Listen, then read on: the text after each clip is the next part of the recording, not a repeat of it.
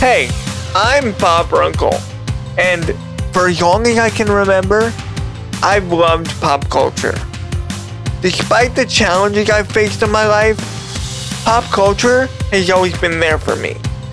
I love talking to people and being a platform for others to share their thoughts, stories. Because if there's one thing I never get tired of, it's seeing driven, talented, and inspiring individuals follow their dreams, no matter what obstacles are in their way. And I know a thing or two about that. Welcome to the DJ Bob Show. I'm DJ Bob. Roll it. DJ Bob Show. It's the DJ Bob Show. DJ Bob Show. DJ Bob Show. DJ Bob Show. Bob Show. DJ Bob Show. DJ Bob Show. From Pee Wee Herman and beyond. Our next guest, David Jordan, is here, and we talk about his career in props, gags, puppets, and more.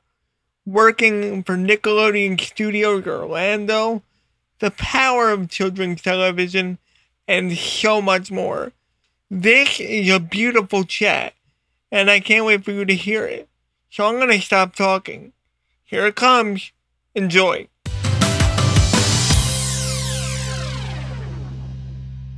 So, for those that don't know you, could you kind of give a little bit of an elevator pitch of who you are and what you've done and how you got there? Oh gosh. Well, Bob, first of all, thanks for having me here. You got it.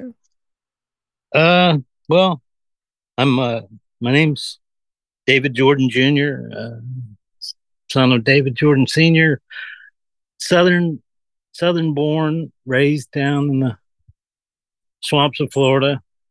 Took off and went to art school.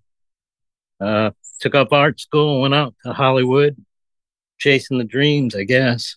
Wanted to be creative, wanted to be an artist who had a voice and impact. Got lucky, I think. Well, I know I got blessed to get on some cool things early on. I got in with the Pee Wee bunch, and my degree in college, I did some work with costume design, and then that led me into props and puppetry and gags and stuff like that. So when I got out to LA, I got lucky to get in with the Pee Wee thing. Got to eventually be the coordinator for the Pee Wee's Playhouse in the puppet department. Went on, kind of have, the best I could, tacked my career boat towards things that are child spirited. I've done a lot of stuff with Nickelodeon and things over the years. So, a little sawed off, nearsighted artist from the South trying to touch hearts. And that's what you do. And one of the things I want to let people know is that your sort of mantra is all about peace and harmony and just love. And honestly, I feel like that's missing in our society because everything is all go, go, go, go, go. But you really try to exemplify that, and that must rub off on people. It's definitely rubbed off on me. Oh man, I appreciate you saying that. Yeah, it's and it's repeatable to just contemplate the word peace for me. Just to put that in a forefront of your mind. So yeah, and boy, the way our society is speeding up, just to take a moment and contemplate joy, peace, child spirit, those kind of concepts. So what is something about you and your job that you wish people knew? What's a common misconception that you get? I don't know how serious people take what I do sometimes, sure that it comes off a little, I don't know, not as important sometimes, maybe. Yeah, because they think it's just, just a fun prop, but there's involvement in making that prop and reading the script and making sure it works within the parameters of the show. Sure, it's it's a super collaborative art that form that I've kind of got myself into. So yeah, you're going from you know trying to take a writer's vision and a producer's vision and bring something from just a concept into real life and all within a budget, stuff like that. Yeah, it, it's an interesting sort of complex game. So was Pee Wee's Playhouse kind of your first uh, rodeo as far as kids TV for that audience? Like, Yes, I mean, I had I had done some theater and things like that, and then, like I said, I hightailed it from Florida to L.A. and I did various. Like I said, I had some background in costumes and this and that and the other. So I worked, in that arena for a while. I did like a Barry Manilow special where I was Mr. Manilow's personal dresser, and I did some soap operas and things like that. But then, yeah, I got the break on Pee Wee, and that was the child spirit stuff, and the bells went off for me. and that what a great first show to kind of sink your teeth into the world of props and fun and whimsical stuff because that is basically the definition of that show. So, what are your memories of working on that show? What was your day to day like? Tell me everything. Oh gosh, oh yeah, I mean, it was an incredibly special thing, and it's been hard to match it the rest of my career. Uh, it was such a combination of smart comedy and smart art and all kind of you know wrapped in this child spirit uh, philosophies. So it was a super special thing for me on a day to day basis. Again, I was such a young guy and what have you, and I found my well, and just I mean, just so you know, I'm only 5'4" in height, so I'm I'm not a huge being, and there I found myself in the middle of all that, super mind bending colors and you know styles and what have you, amongst all these sort of powerful people. I was pretty wide eyed a lot of the time. I, you know, I had to get our scripts and break down the gags. And I don't know if anybody's contemplated puppetry, but it's easy to write that the puppet goes across the room and picks up the apple. But when it comes to doing it as a puppet performer, you have to sort of figure out all those steps, how to make that gag happen. So it was always, a real set of challenges that me and our team had to go through. Also, there were less puppeteers than there were puppets, so there was a real juggle of, you know, coordinating which puppeteer goes in the more important spot and who goes back in the back. A lot of different considerations. And what a lot of people don't know is that the film Pee Wee's Big Adventure came first. And Yeah, yeah. were you exposed to that or even the HBO special? What was your first exposure to Pee Wee and Paul's work, and when you finally got to work with them, what was that like for you? Well, I mean, my first exposure was being a young, fine arts major in college, and seeing that HBO special go off, and it's like, wow, what is this? Yeah, And he had us going for so long about like there was just enough of a reality to it. You're like, it's so funny. I was watching it. Sorry to interrupt, but I was watching no, it, and I was like, it's an hour. That's an hour special, but it's such a jam packed hour that oh yeah, it doesn't even feel like it's that running time. It's crazy all that he right, was able to do. yeah, yeah. And then just during that era, I kind of reflect. It's like, wow, the kind of new wave and the punk movement were happening a lot, and it was still a time where you thought, oh man, you got to go hit the big times of the New York art scene or the L.A. scene and what have you, and you know Paul and Wayne White and all those guys, Gary Panter, Rick Heitzman, the designers on those shows, they were pushing that kind of. I mean, MTV was just coming out. It was a real artful time, man.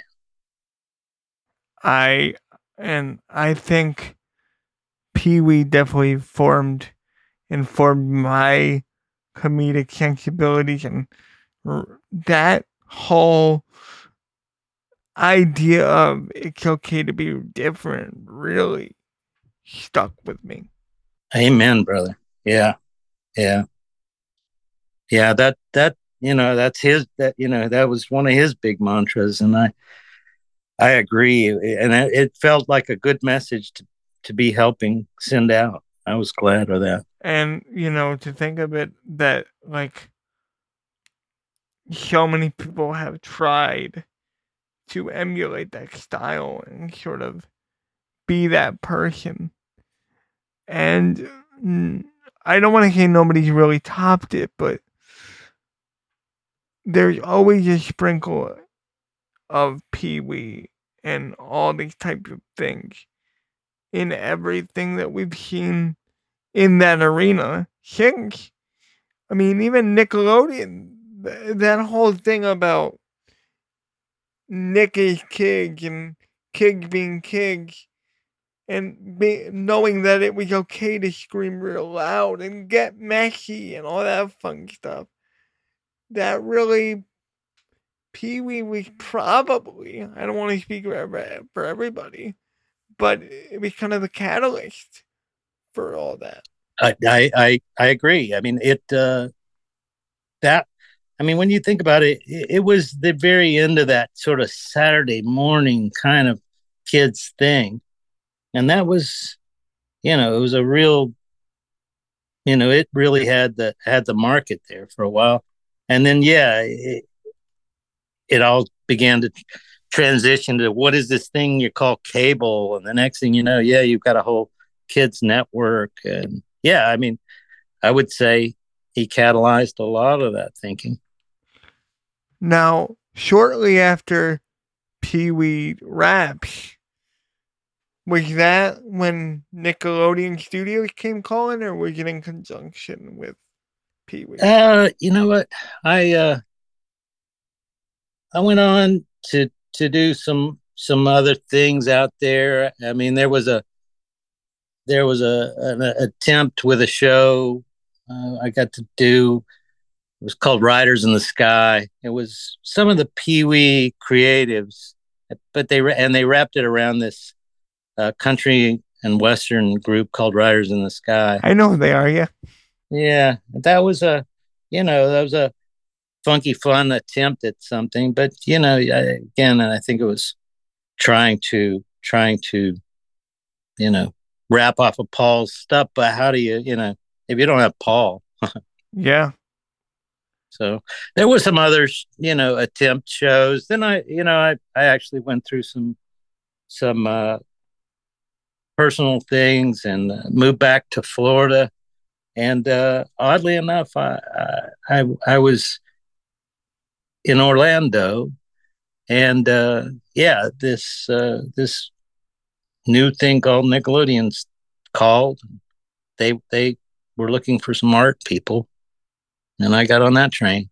I love that. And what was the first show that you worked on? Because there were so many shows filming there at the time. Yeah, I got on the train around Family Double Dare. So I'm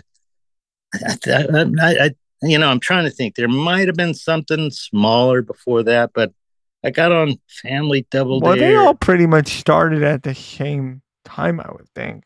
Yeah, that's a good question. I should really look back. There might have been something, but I think it was Family Double Dare was the first real big series that I got to be a part of. I mean, working with Mark and all Mhm. them, that's the dream.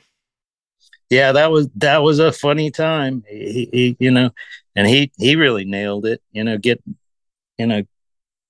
getting in there and managing the run of those shows. It had a fun other appeal. It was pretty wacky. Yeah. Something that's worth noting about Nickelodeon content at the time, Hmm. especially at the studio, was that each show had its own skill set. Not only within style, but like you're not gonna get away with the stuff that you got away on Double Dare on say Clarissa explains it all. Like that's not how that happens. So when you jumped into a show, the vibe is different. So what is it like adapting to that but still implementing your own style? Nice question, Bob. You know what? I was then, and I still now. I love the yes is the answer kind of thing. It's like it may take a lot of guys and a lot of days, but yeah, the answer is yes. We can do this style. We can do this challenge. So to go from one type of show to another as an artist, I thought it was just a great challenge. A great that's what you want to do as an artist, right? I don't, God bless those artists who lock into a style and they have to paint the same kind of painting the rest of their career. I don't know. Now, can you kind of give a list of shows at Nick Orlando that you worked on? Because it was kind of hard for me to narrow them down. That's off the top of your head. Yeah. Okay. So there was Double Dare, and I think there was several of those. And then there was um, I did some of the little sweet thing. I did Allegra's Window, which was a sweet little puppet show. Then there was things like that. I got in on the All That train show, and then Keenan and Kel came out of that, and then we sort of moved back out to LA, which then I went on to do the Amanda show for them, and of course all throughout there's like different pilots and things like that we were trying out. We So do it what are your memories of Keenan and Kel? Because those guys are forces of nature. right. I know, isn't it incredible? You know what? Look, I kind of just got a chill just thinking about it. I can just remember. Uh, there was down in the Florida area. We had the studios, and then it's like four big sound stages or so, and then they had like an overhang breezeway that kind of attached between them, and I can just remember those young little souls, getting dropped off in the mornings and what have you, and getting ready for for such a crazy, challenging week that we had ahead of them. I don't know, they were very sweet boys, Keenan and Kel. Uh, Keenan always kind of quiet, he's got a quiet side to him. Kel's very outgoing all the time. Super sweet, both of them. Their moms, I remember, their moms being so attentive to them. Really, really sweet souls, and they really started bubbling to the top early. And you're like, man, these kids are going to go someplace, and they have. I mean, I mean, and then while they're doing all that, and Keenan and Kel, they've got their own feature film. They're doing Good Burger, which Oh is yeah, yeah, great. yeah, Love it. yeah.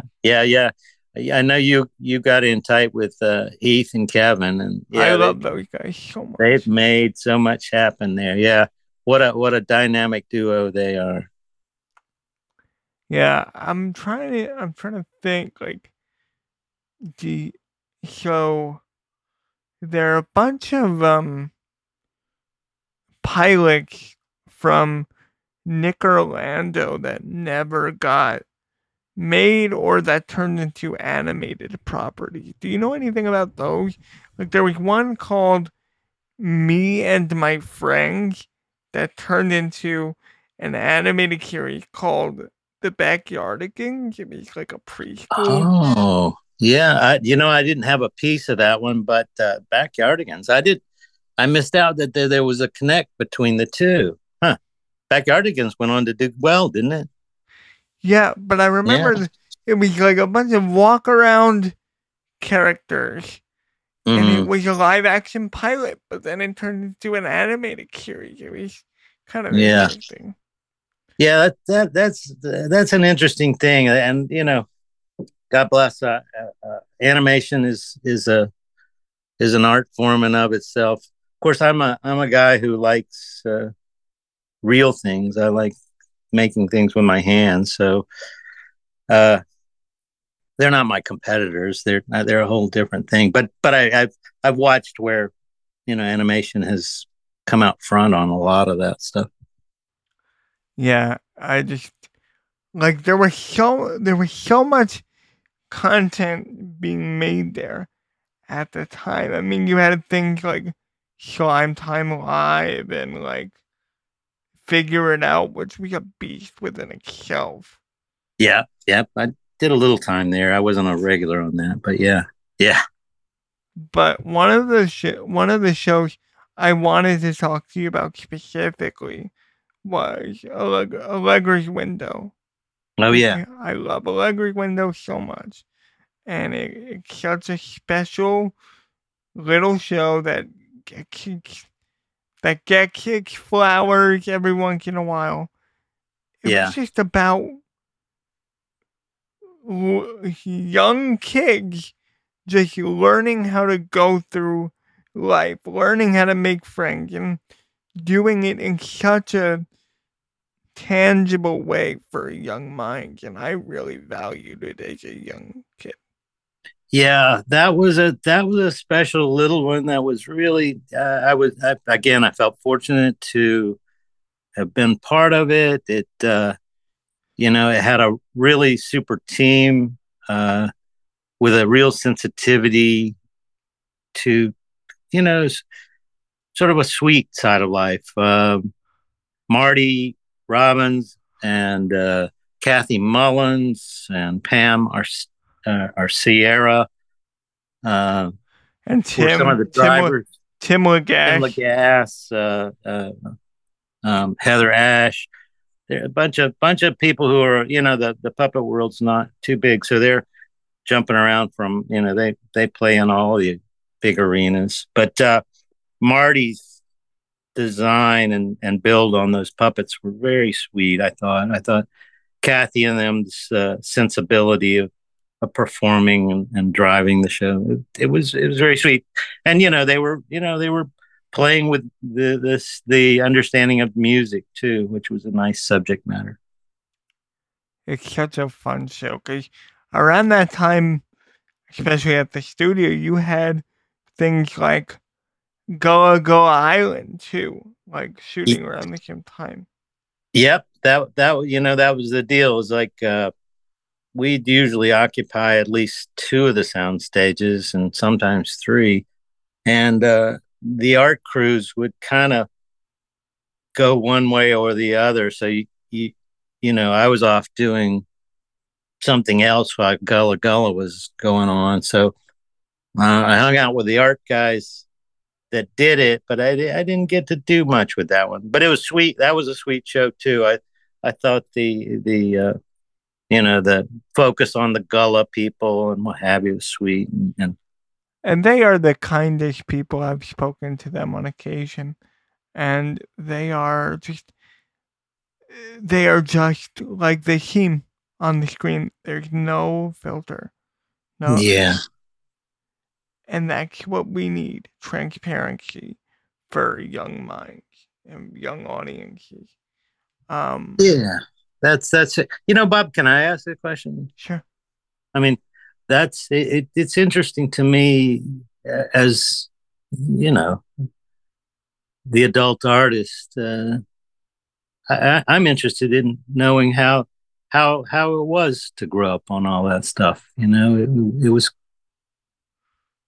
It was a really special time because no show was the same.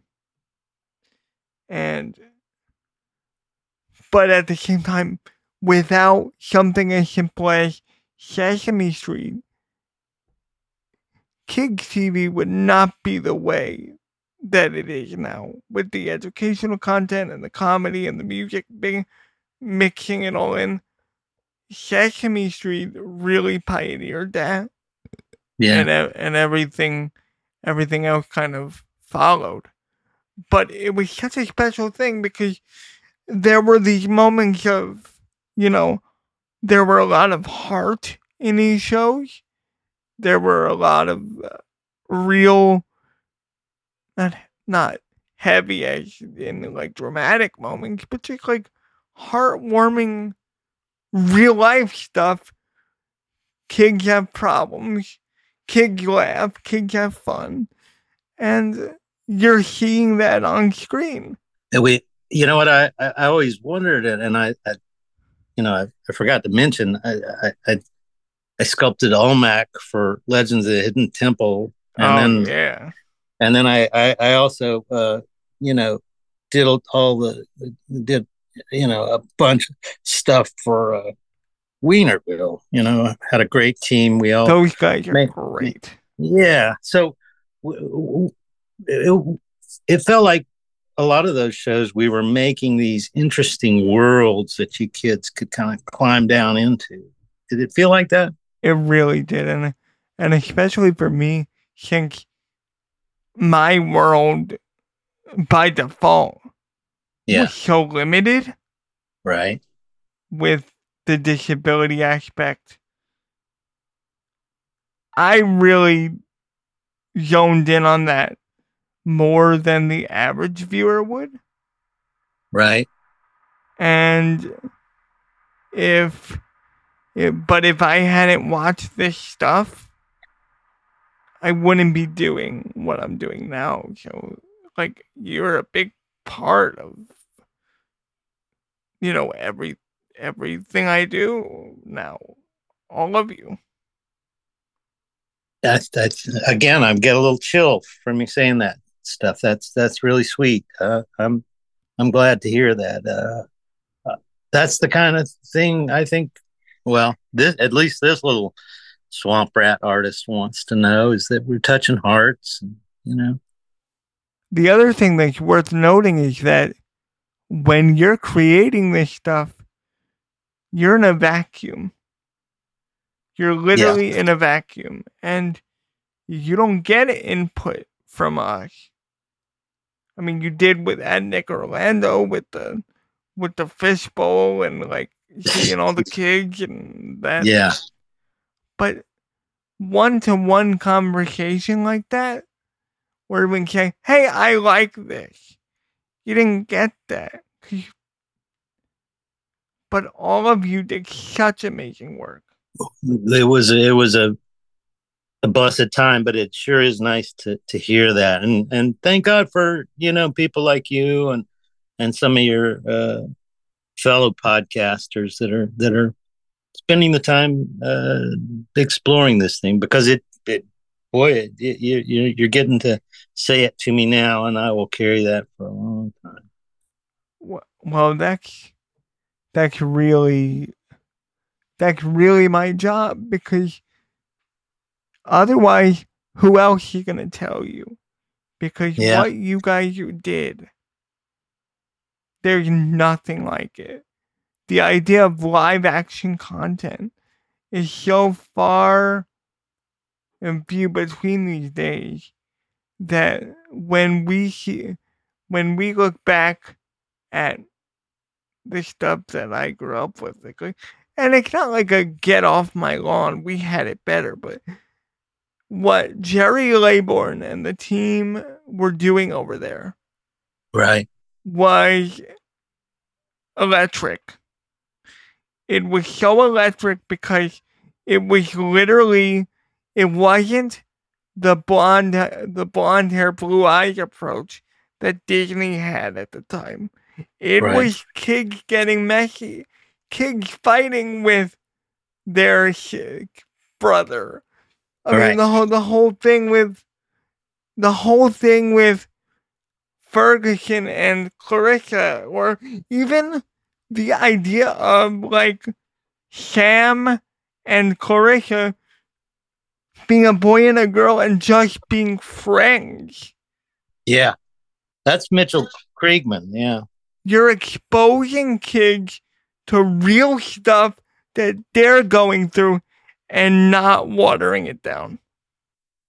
yeah, yeah. Like I said, that was the Mitchell Kriegman, which I got to work with. I didn't work I worked, I think, a couple of days or so on Clarissa, but I worked with him on a PBS thing called Big Big World. He went on into doing puppety kind of stuff. He did Bear for Bear in the Big years. Blue House, and then Big Big World. Yeah, yeah, yeah. Mitchell. I applaud him. He did some great children's stuff. So, what are your memories of It's a Big Big World? Because that was in the Hamptons. That was Yeah. a total different location for you. Oh yeah, yeah. Little Florida boy doesn't know. It was a real learning experience to be in the Hamptons, Long Island. Boy, oh boy. I drove past the Grey Gardens house and everything.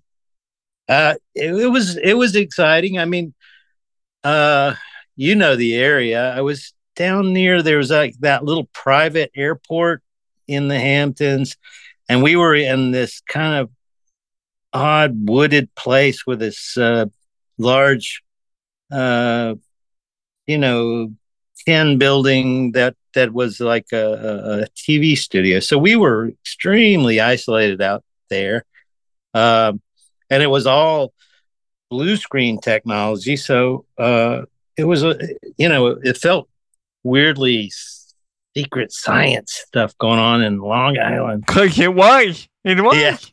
yeah, it was cool, and I was blessed to. I mean, on that one, I was me and my team. God bless them. Uh, we were the little trolls of the forest. So that the thing of Big Big World, it's a wonderful animal based show, supposedly in the Amazon, and it's all living in this big tree. But most of it was computer generated, except for the parts where the puppets and the animals really touched. If they picked something up, that had to be real. So we made all the branches that the animals sat on or climbed on, and all their furniture and their little foodstuffs and toys, and and yet we were shooting on this big blue empty stage. So it was a very surreal deal. And that cast, holy cow, the talent. You Oh had yeah, you had Peter Ling in that suit for God knows how long. yeah, he did a phenomenal job. Never complained either. He was so good.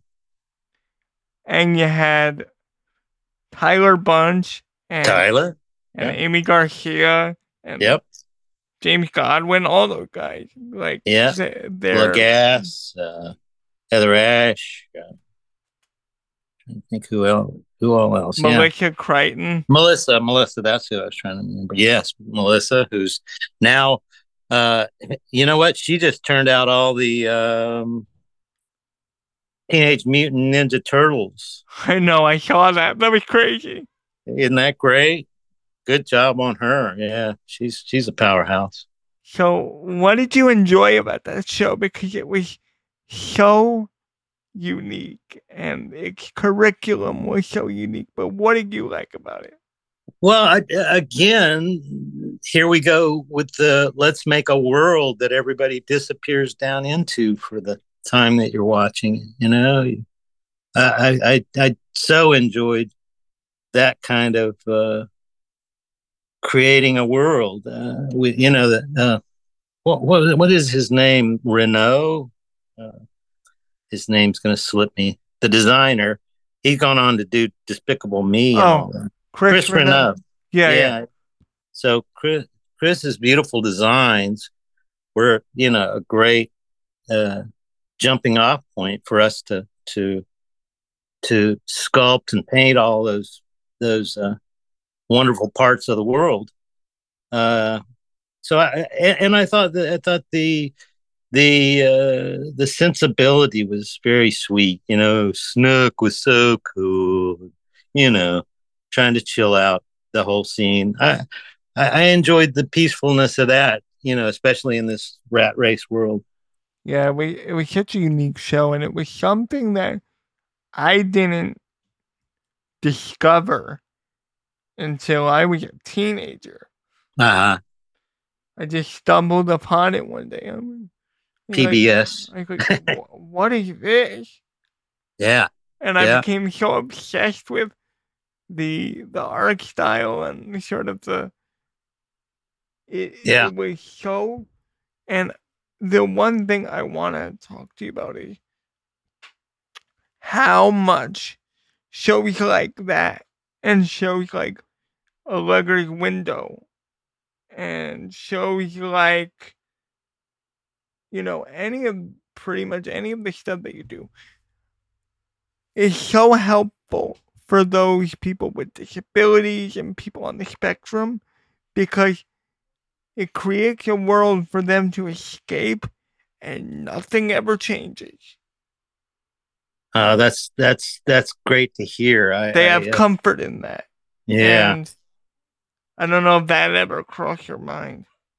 Well, I mean, that there's a hope that what you're feeling about a little world is doing that.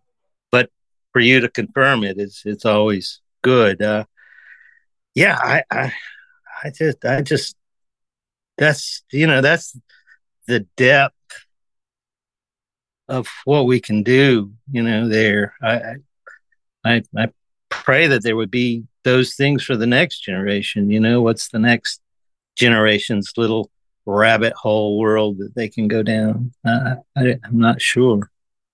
Well, whatever it is, you better be involved in it because Okay, from your lips to I don't know whose ears, but yeah, we're gonna put that out there. So yeah. Brother wants to create some more fanciful worlds, please. so I gotta be honest. Who's who's the who's the bigger diva? Amanda Bynes or Olmec? Oh, Olmec. He doesn't get a joke. I love it. I know, but like your body of work is so amazing because it is you go from all that stuff in the 90s to It's a Big Big World back to the Fresh Beat Band, Oh, the Fresh Beats. Yeah. Oh, I got another chill.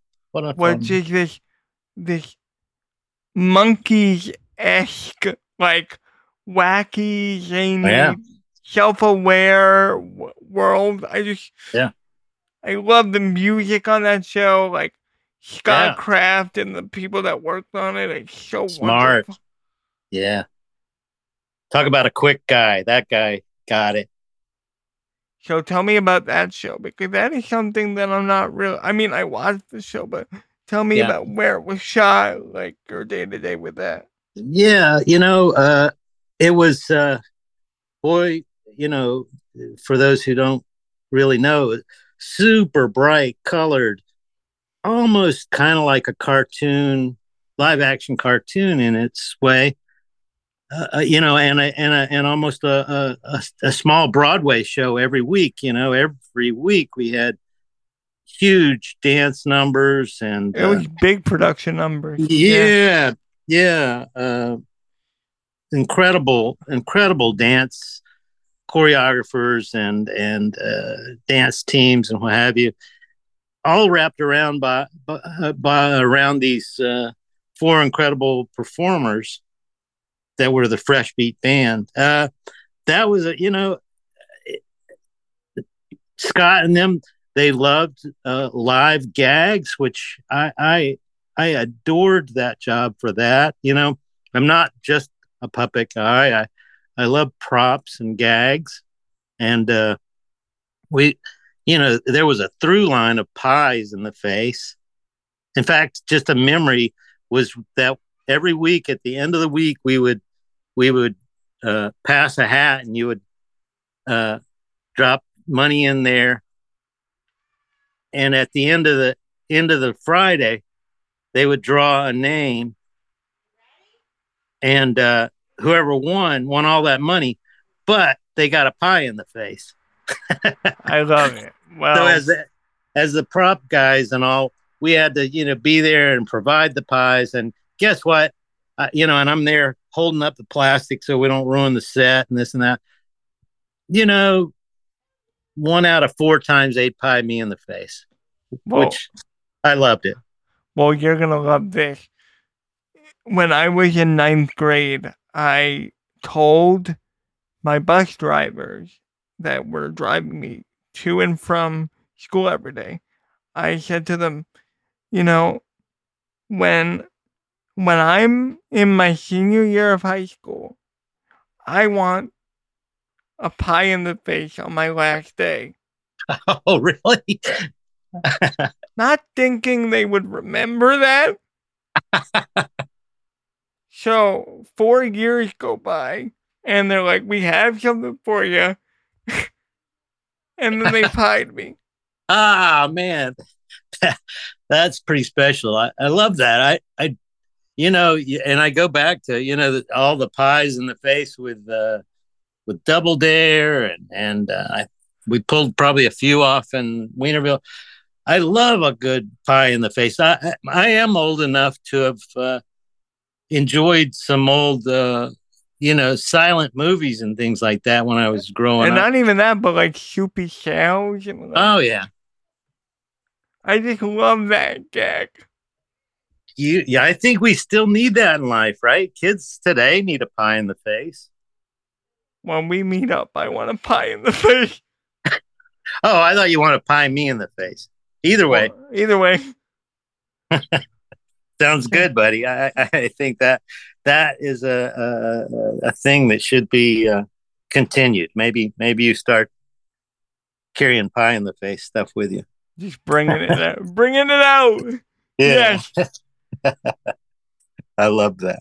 I love that. So, what have you taken away from your journey in children's television? Because it is all in all, it is work. But Mhm. what have you really what surprised you about being in this world? I would say, life's not easy, and it gets bumpy and things like that. And in trying to understand, you can do some research and Bible, Taoism, and philosophies of all sorts, and that that inference on child spirit, I think, is probably the thing that I'd like to keep a light on and carry a torch for. It maybe seems simple, but I think it has the importance of what I want to focus life on. Well, I'm honored to call you a friend, and I appreciate your support of my work as well. Oh, you're killing it. One of the things I want to just bring up here is that I doubt that you sit there and you wake up and you think about, how can I help somebody with a disability within the shows that I'm working on? But I want to know, is there anything that you would like to know about my disability or my life to better help you if you ever come across a situation like that in a future project? Ah, man, that's beautiful line of thinking. Yeah, I mean, what could I be focusing my thoughts on in terms of a person in that place? What is it? Is it the absolute silliness that takes it, or is it is it the combo of being touching and then silly, or how I to? would say, well, it's twofold. If you're working, let's say if a disabled actor comes on the Mhm. set and you're working with them and working with a prop, what you should do, or what you could do rather, is meet with the actor and know their strengths. Because one one common misconception that we have as people with disabilities is that one size doesn't fit all. Just because one person can move their hands a certain way doesn't mean that this prop is going to work for the next person. So tailor it to that person for one thing. Yeah, And right. as far as a viewer, I think just keeping it light and keeping it fun, but Mhm. keeping it light enough where it's not too jarring, or it's wacky enough, but it's not too jarring. Because some people might get triggered by noise or sudden movements. It all depends on the person. Right. I can certainly see that, and I think I could enjoy the place of that. My mind goes to that that inchworm bit that Sesame Street did. Just ever so sweet. You know, just little sweet inchworm moving around. Those kind of moments really are in my wheelhouse. I love those kind of things. Although we'll do the big confetti bang balloon drop things too. Yeah, I mean, again, it all depends on the person.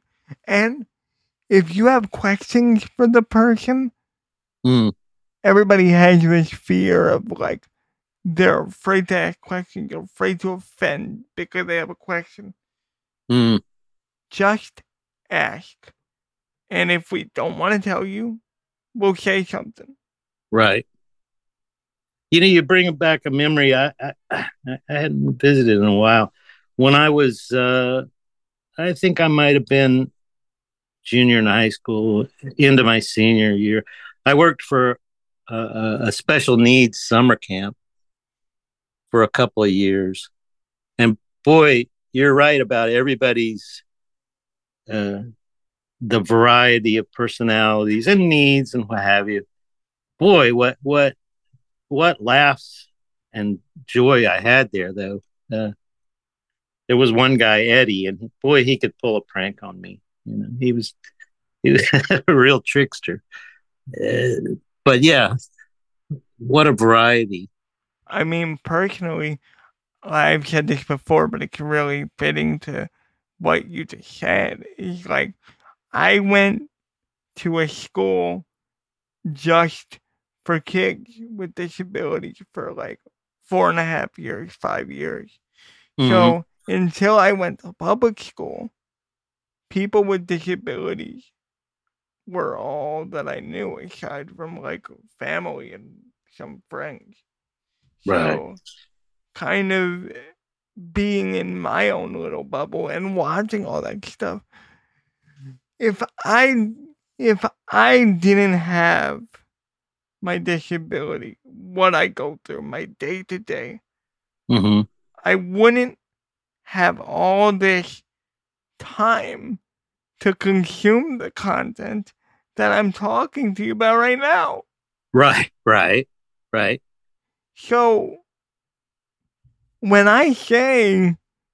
sometimes people ask me, like, do you wish that you could walk? Do you wish that you could do this, that, or the other thing? Right. I'm like, no, because you gave me the opportunity to do all of this. Right. Well, yeah. I mean, there's a saying that it takes a lot of gears to make the watch work, and the gear that runs the second hand is not the same as the gear that runs the minute hand, and blah blah blah. And yeah, you're you you are one of the gears, and it's a special gear. And yeah, uh, you're you're you're sort of a historian and a pontificator about an art form. It's pretty deep. So, what are you currently working on? What's going on in? I there's several little pokers I got in my irons in the fires. That's a really mixed whatever. Um, I I'm in Florida now. Family's got me kind of down here and this and that and the other. I My sister and I there's an artist collective that we're trying to build in a place called Sanford, Florida. That's one thing, and then I'm working on right now. I'm doing some storyboarding of a some work for a possible faith-based puppet movie that maybe happen in Pigeon Forge, the Dolly Parton capital of the world. Uh, some other, working with studio stuff for a company that does a lot for Universal. But If you ever find your way in Long Island again, I'd love to see you. I'd love to meet dude, you. we were talking off air a little bit about that, and I'm like, hey, man, that guy, I got a couple of reasons. Yeah, you'd be one more to go out to Long Island. Well, There's a big puppet festival going on, and I should have came up. There was a puppet fringe just in New York. I should have jumped on the train and just went to that and come out there. I don't know. I need to I need to I need to make a trip you guys' way. Do you know my stupid little puppet Otis the tooting otter? I don't, but I feel like I should. Yeah, he's a goofy little puppet that was born out of the pandemic. Uh he's an otter puppet, and he's born at a place called Wekiva Springs, where there's a little paddleboard place and a wine bar and a what have you. And he came out. He's I'm Otis, the tooting otter ambassador of nature. So he's an otter character who's trying to travel around and understand what what happened with the pandemic and what people are all about. The other animals sent him to try and figure out what's going on. So I took him to New York once when the pandemic was going on. We walked around the empty streets of New York, but I feel like I might need to take him back out again. Do it, yeah. So, this conversation has been such a joy, and I hope that I, brought some fun, but also gave people something to think about, too. Some things to think about. Oh man, I think you're doing a great job. You're touching my heart, giving me. I just realized, it's like, yeah, you are doing your job for the audience, but then you're also on another plane doing a job for the artist, which is me, and you're letting us know. So before we wrap up, do you have a website or a Facebook or anything of this sort? I'm pretty lo-fi. You'll find me on Facebook. I've got all those Instagrams, and like I said, my little Otis character's sitting on the edge of the pool about to jump off on a TikTok, but I haven't. I'm really me and technology. You're gonna have to teach. I'll help you. Yeah. I knew you would be able to be the guy. My hero. Yes. All right. Well, thank you so much. Thanks for hanging out with us at the DJ Bob Show. If you liked this episode, drop us a line at djbobrunkle@gmail.com. That's djbobrunkel@gmail.com. Let us know what you liked most about this episode and what other guests we should have on the DJ Bob Show. Thanks so much again for hanging out with us. This is Nate Beagle, your humble announcer.